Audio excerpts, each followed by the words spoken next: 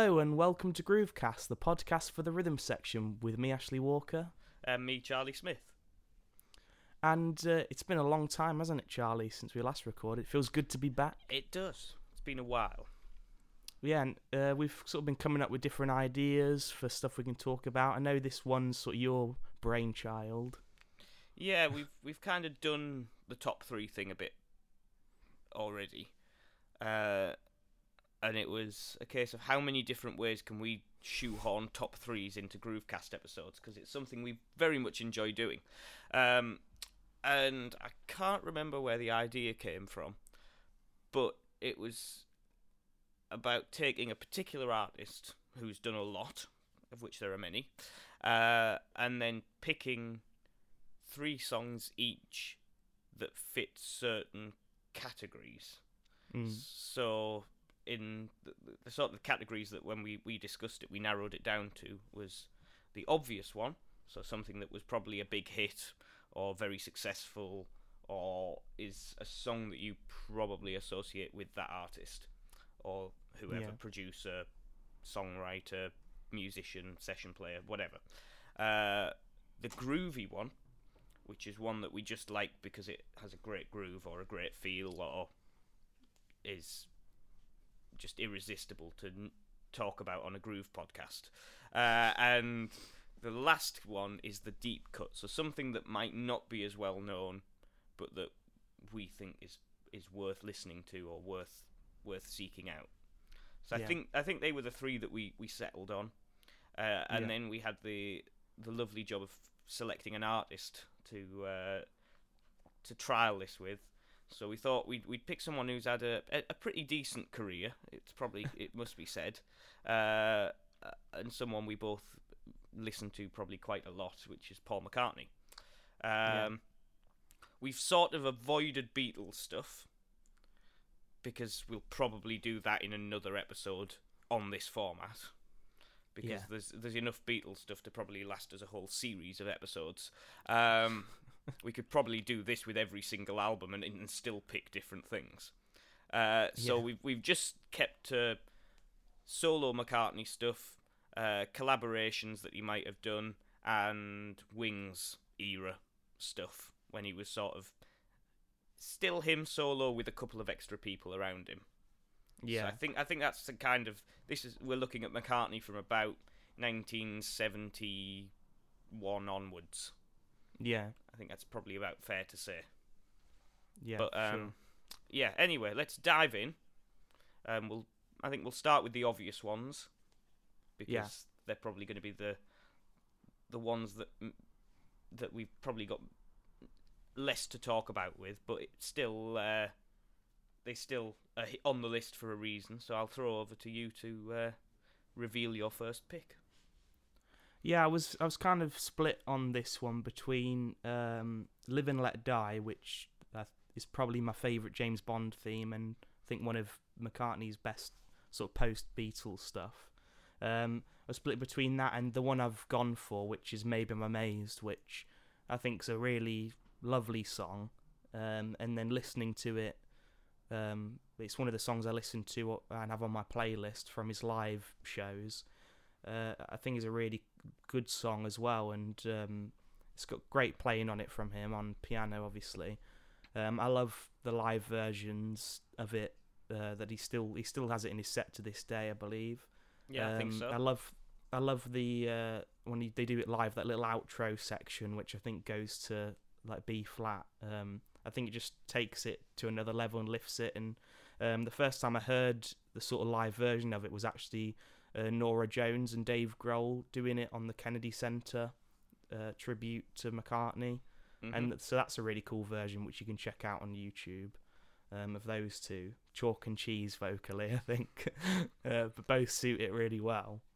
And I think this was on his first album, wasn't it? On McCartney. It was, yeah, it was on McCartney. Yeah, so obviously Paul McCartney played all the instruments on that. Like bass, guitar, piano, organ, and then I think the only other person on it was Linda McCartney singing some backing vocals. Mm-hmm. So just to have him, and drums, of course. just to have him doing all those instruments is an achievement in itself. And yeah, it's just a really cool track. I love it. It's one of my favourite McCartney solo songs, and it's an obvious McCartney song, so that's the one I went for. Absolutely. I think it was probably his first big post-Beatles hit. Yeah. Or at least it was around that time. Because it was probably, 71, 72-ish? Yeah. I'm just trying to think, because I know Wings sort of came around quickly after that, which leads us quite nicely into my first pick. What were you going to say? I was going to say, I think he wrote it kind of as the Beatles were ending, so yeah, I think that's about right. Yeah, and obviously I suspect written about Linda. Yeah. Yeah. But yeah, anyway, on to my first pick, which was Band on the Run, which obviously from the Wings album of the same name, which was about 1973, I think, without looking at my my crib sheets too much. But yeah, I mean, what is there to say about Band on the Run? It's like it's a 3-song medley. It's very sort of reminiscent of what they did on Abbey Road, of just shoehorning songs together. And in this case, it really works. It sort of starts as that slow groove with the organ fills. Then it goes into more of a sort of a rock funk vibe, and then you get that really big dramatic sort of unison run up the scale, and then out into this almost Eagles-like acoustic guitar sort of driven tune, and then a bit of slide guitar on the solo, which always is. I love a really nice slide solo. I think it just can lift a song. Obviously we've just heard a lot of that on the on Now and Then, which they just put out recently as we're recording this. So yeah, things that was sort of a real favourite track, and I think as much like his solo stuff, it's pretty much him on all of it, with Linda doing some organ and some backing vocals, and then Denny Lane, who's not long passed away, who was playing guitar on it and some BVs. So yeah, it's pretty much just the three of them did that. I think they did the whole album together. But yeah, it's funny that when I actually look at it, 2 of my picks are from that Band on the Run album. It just shows the quality of stuff he was putting out at that time in the early 70s was just. I mean, for me it was still pretty much Beatles level. Yeah, I can't help but when you say with all the picks we've gone for, certainly these sort of ones from that 70s. Late 70s, early 80s kind of period, they're all very of the time, and like you were saying with this, it's almost kind of prog rocky vibes with the different sections, and you can't help when it goes into that sort of funky rocky section. You can't help but sort of bob your head to it, and it's like it really grooves, and it is, and when they do it live as well with his current band who he's had for 25, 30 years, it just sounds really fat. It sounds as close to the album as you're gonna get, but with it still having that sort of raw, in the moment feel about it, which is really cool. And so yeah, it's definitely, it was. I mean, I always loved that song, and then obviously hearing it on some of the live albums, seeing them do it live a couple of times, it's like you've got the advantage in that field of you've probably seen a lot of these songs live. Him doing a lot of them, yeah. Obviously, maybe I'm amazed it's been, as you said, in the set list for pretty much consistently. Band on the Run, same, and I think both of my other picks he's done at least on one of the occasions that I've seen him. I think it's worth saying as well that. What I was thinking with Maybe I'm Amazed and with Band on the Run, and certainly with I wrote about one of my other picks, is it's all and to this day, really strong vocal performances, and the versatility in his range and everything in all of these songs. Maybe I'm amazed, Band on the Run, how ridiculously high he gets, and having that, like, he has that real rocker gritty voice when he wants it, and then all the screaming high falsetto stuff, and still does all these tunes to this day, doesn't he? Yeah, and he can still sing a great ballad as well. It's just that total versatility, and being able to do that while playing bass or playing guitar or playing mandolin or playing piano. It doesn't really matter what he's doing. He's still sounds amazing. Yeah. So yeah, let's get on to groovy ones. So this is a bit more of a specific Groovecast pick. Yeah. So let's throw it over to yours and see what you went for. Yeah. Well, listen.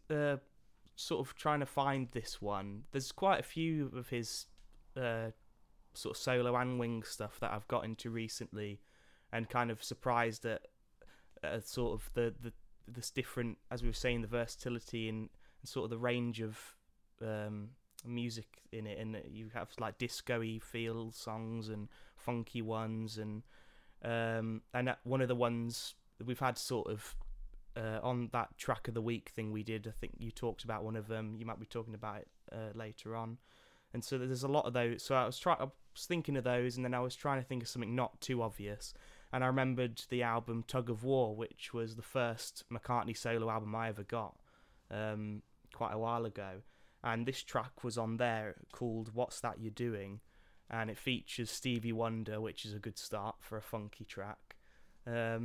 And once again, it's very of its era. It's kind of got that late 70s, early 80s synth sounds in there. I'm pretty sure the actual track came about just sort of through a jam, and the main riff in that song, which is kind of being played by the bass and the guitar and the synths. Again, I think, like these other tracks we've been talking about, it doesn't feature many people on it other than McCartney playing bass, drums, guitar, vocal. I think he might be playing synth on it as well. Stevie Wonder plays synth on it, and then he has his one of his guitarists and guys at the time, Eric Stewart, playing guitar and backing vocals. I think this whole album was kind of produced as well with the help of George Martin, so there's some real Beatlesy sounding stuff on there. But yeah, this was like one of my favourite tracks on the album when I listened to it like all those years ago. And I love at the end of it, you can tell it's kind of built on a jam, but at the end of it, when they're kind of just going round and round and they're singing, it's almost just testing different ideas, and you've got Stevie Wonder sings the She Loves You line, a real Beatles throwback. I remember when I first heard it being like, oh, that's cool. Yeah. I'm with you, and I think for me, it's a shame that Ebony and Ivory was the more successful collaboration with the two of them, because I prefer What's That You're Doing personally. I think it's a more interesting song. Obviously, Ebony and Ivory, great song, and probably way more commercial. Yeah, but also like quite controversial, really. People, I remember reading about McCartney. I think that's where I learned that this was kind of from a jam, was at the time when that song came out. It's one of the most popular duets of that century, but it's also one of the most hated by people as well. They just hate it, that it's like this thing of friendship and miserable people. Yeah, it is. It's a weird one, but I for me, on the grounds of the song itself, I think What's That You're Doing's got more about it. It's a bit more sort of just raw and letting their personalities come through in it, and just doing something a bit different, which is kind of nice to hear, especially from both of them, sticking them in the same room and just seeing what happens. And you, as you say, you can hear that sort of spontaneous, sort of vibey sound just coming through. Yeah, I think as well from that era, I was kind of I was always going to pick this one, but you could also go groovy ones, kind of the collaborations he did with Michael Jackson on The Girl Is Mine and Say Say Say. I think are both cool tracks, and again, sort of same thing. Hearing those two put their own spin on those tracks, but yeah, that was my groovy one. What about yourself? So as you sort of referenced before, we did the little track of the week series while we were off the air, so to speak. And this was one of my picks for that as well, just because I think it's such an underrated Wings era song, and it's off the Venus and Mars album, I think. No, it's not. It's off Band on the Run. No, I'm going to backtrack on that. I didn't pick this as a track of the week. I picked the other one, which is from Venus and Mars, as track of the week, but this was my second pick, which I didn't use then, but I'm going to use now. But both of them, the song I was referencing off Venus and Mars is Letting Go, which is a great song, and worth listening to as an extra little bonus pick. But the one that I went for just on groove alone was Let Me Roll It, which is another one that's again been a pretty much a mainstay of his live set. And I just like it's got a really different feel from anything that he's done, sort of that sort of era, which is it's sort of bluesy, 12/8, pretty lazy, and that whole intro is just organ, bass, and drums, and the bass is playing the melody. That's sort of the driving melody in all of that sort of lazy, swirly organ and the sort of the laid back drums. And it's really high in the mix, and I quite like that. That it's just that, I mean, McCartney's a bass player, as much as anything else, and it's great to hear him playing really great bass line, and it coming through and being the star of that part of the song before anything else comes in, and then obviously you get that little funky guitar riff that comes in and recurs throughout pretty much the rest of the song, which just sits nice because it's not one of those riffs that's just constant over and over again. It just pops in every now and again and just it's like it just reminds you that it's there. But so it was this was off Band on the Run. So again, same personnel as we talked about before. Linda McCartney on organ and BVs, Denny Lane on guitar and BVs, Paul McCartney on pretty much everything else. And it's funny when I was reading up about it how much the vocal track on that is compared to John Lennon, because it's got that sort of tape echo. It's sort of a very Lennon sound, which I think even Paul McCartney said it was very, even though it wasn't intentional to be a sort of a pastiche of a Lennon track, that's what it sort of ended up being. But yeah, I just really like the feel of it. I think it's you're hearing a Beatle doing the blues, which is kind of odd, but it works. Is this I think when he does it live, is this the one where he does the sort of tribute to Jimi Hendrix at the end of it? I think he does sometimes, yeah. He'll put he does that little solo section at the end. But yeah, I mean, just again, when you watch the band doing it live now, the amount of space Abe Laboriel Jr. is leaving is, he's just got his arms in the air for what feels like an eternity, but just lands it so well. There was a version I came across, which I don't think I'd seen before, of them doing it on Jules Holland years and years and years ago. And it's just it's so laid back. It's so not busy in any way, and it's just letting the song happen. And that was one of the things I just really liked about it. And it's just the guitar is almost taking a back seat and letting the bass do most of the work, which I'm sure is something you'll be a fan of as a bass player. Yeah, it's certainly one of those tracks I always turn up when I watch when you see his live shows, when he did it at Glastonbury, and as you say, a really great groove on it, and and thinking about it, it is very different from the other stuff he does. It's yeah, it is very unique in that feel, that real laid back thing. Yeah, you don't hear Yeah. many Paul McCartney songs in 12/8, do you? I No, can't really think of many off the top of my head. Lucy 12/8 tunes. That's the Yeah, one. But yeah, so yeah, and that's and when he does do it live as well, that it does have that 60s.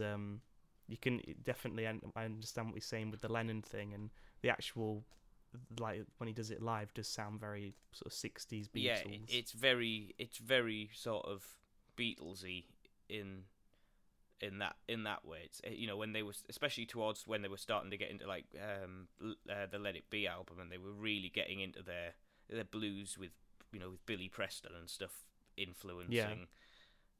It sort of is a bit of a hark back to some of the stuff on there for me. It sort of has that sort of raw, raucous sound to it, which I kind of like. For sure. Yeah. Yeah, I love it. Yeah, so my the last one was sort of the deep cut, and this one was probably the easiest one for me to pick because this track's one I'd never heard of till I think this year, maybe earlier this year. It's off his Flaming Pie album, and I think the way I sort of heard it was it came up on YouTube as a recommended thing to watch, and it's a track called Beautiful Night, and you should absolutely watch the video on YouTube of them making the track. You can see it with and it features. It's a real hark back to the Beatles, I think, and yeah, I just love the fact and researching it how many Beatles people were on it. I knew obviously Ringo Starr's on it on drums, percussion, and backing vocals, and then at the end he kind of takes the lead on it. You've got McCartney, of course. George Martin did the string arrangements for it, and he's in the little video of the making of it. And then you've got Jeff Emmerich as the audio engineer, who was the Beatles engineer through all the 60s. So, yeah, big throwback. And then you've got Jeff Lynne in the mix, which we both love Jeff Lynne, I think. And yeah, he's sort of co-producing it. He plays guitar on it, backing vocals, and you don't.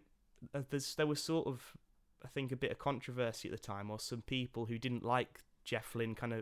Some people didn't like him being involved in that "Free as a Bird" and "Real Love," those singles from the Beatles. They thought he put too much of his stamp on it.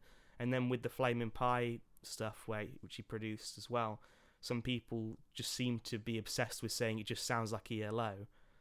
This track doesn't sound like ELO at all to me, but there is definitely I think once I knew it was him producing it and playing guitar on it, there is something in some of those guitar riffs that I can hear is him. And in the making of this single, well, not single, at the making of this track, in the video, you can see him and McCartney working on it and in his home studio. And yeah, it's just a really nice song. I love the verses and stuff. I think have some really nice chords in it.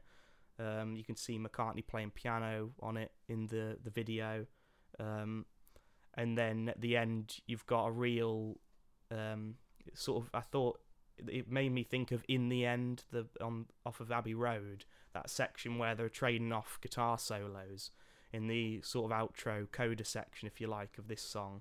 It goes into a real 60s feel, Ringo taking the lead, McCartney singing harmony, and then he's doing some solos over the top, which could so easily be the three of them, George, John and Paul, trading off on it. And yeah, I just think it's a really great track, and one that I don't know, I think it got to 25 in the charts at the time, something like that. So it's probably one most people wouldn't know. He doesn't do it live. It's a great vocal performance once again on it, and a real catchy chorus as well, I think. So yeah, I love it. Love this track. Yeah, and it's funny you should bring that up because my pick is also from the Flaming Pie album. My deep cut pick. It isn't the same track, but it is from that same album, which is really irritating because you've just nicked half of my notes already. But yeah, so the tune that I picked from that was actually the title track, Flaming Pie, which he has played live on occasion. I think less so recently. I think he definitely played it the first time I saw him in 2010, and I think it's probably on the Good Evening New York City live album DVD as well. And I just thought it had a bit of a funkiness to it, which I quite liked. It's quite a straight ahead eighth note groove all the way through. It's very sort of middle era Beatles for me. It sort of harks back to that.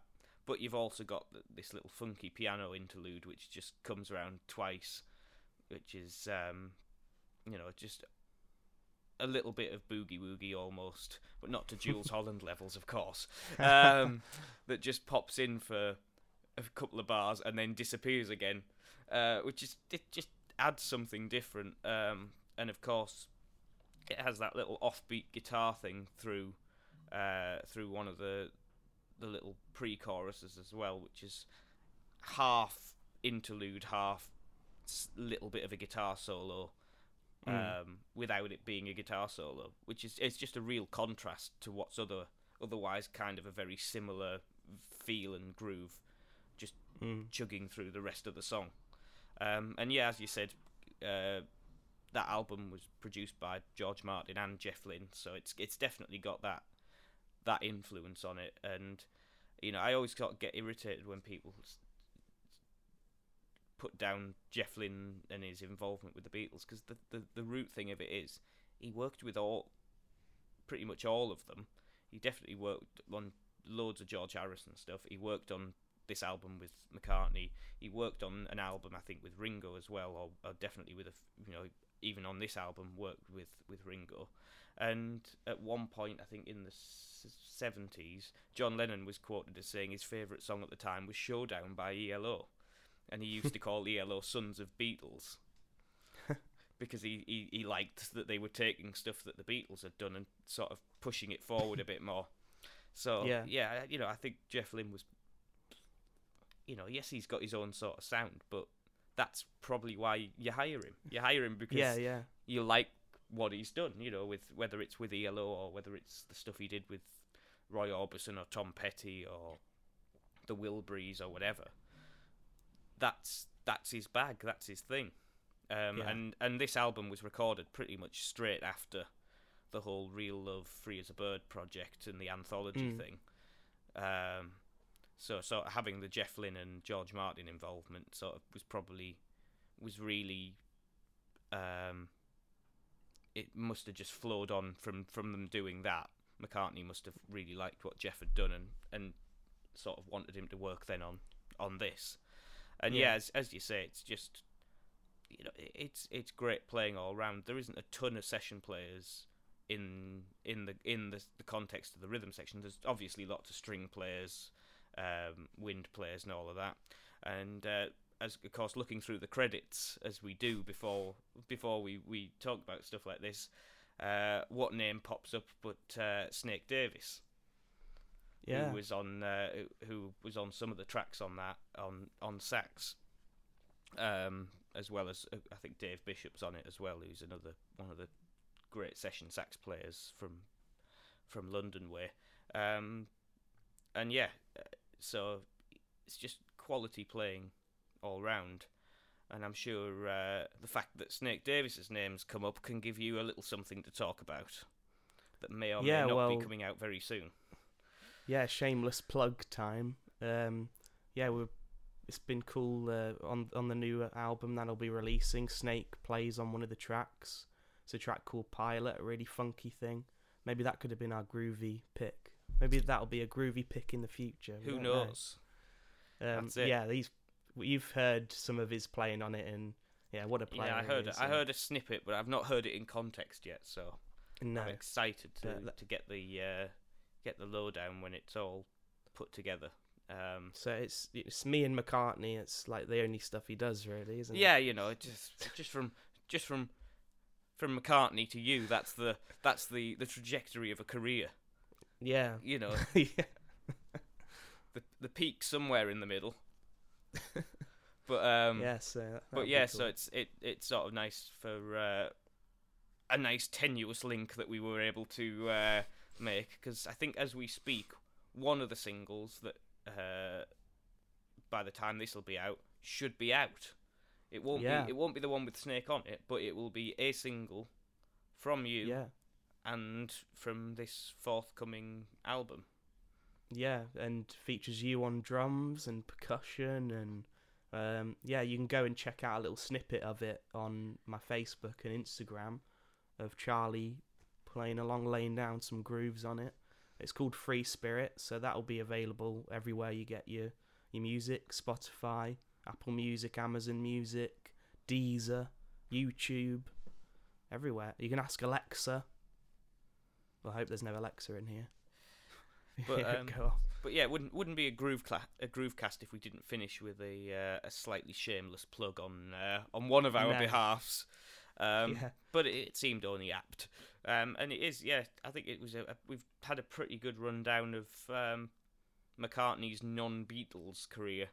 In 6 tunes. So just to recap, let's just quickly fly through the 6 tunes that you, the listener, might want to go away and listen to right now. So, Ash, the obvious one. Maybe I'm amazed. And for me, it was Band on the Run. The groovy one. What's that you're doing? And for me, it was Let Me Roll It. And finally, the deep cut. Beautiful Night. And Flaming Pie. So, yeah, go away, listen to those, and of course, dive into some of the McCartney albums and the Wings albums, because, I mean, they're all great. They've all got stuff in. I mean, particularly, I think on this little episode we've discussed, it's been all about McCartney, his first solo album, and Tug of War from you, as well as Band on the Run from me, and, of course, Flaming Pie for both of us at the end there. So, yeah, I think that was a pretty comprehensive look. Yeah.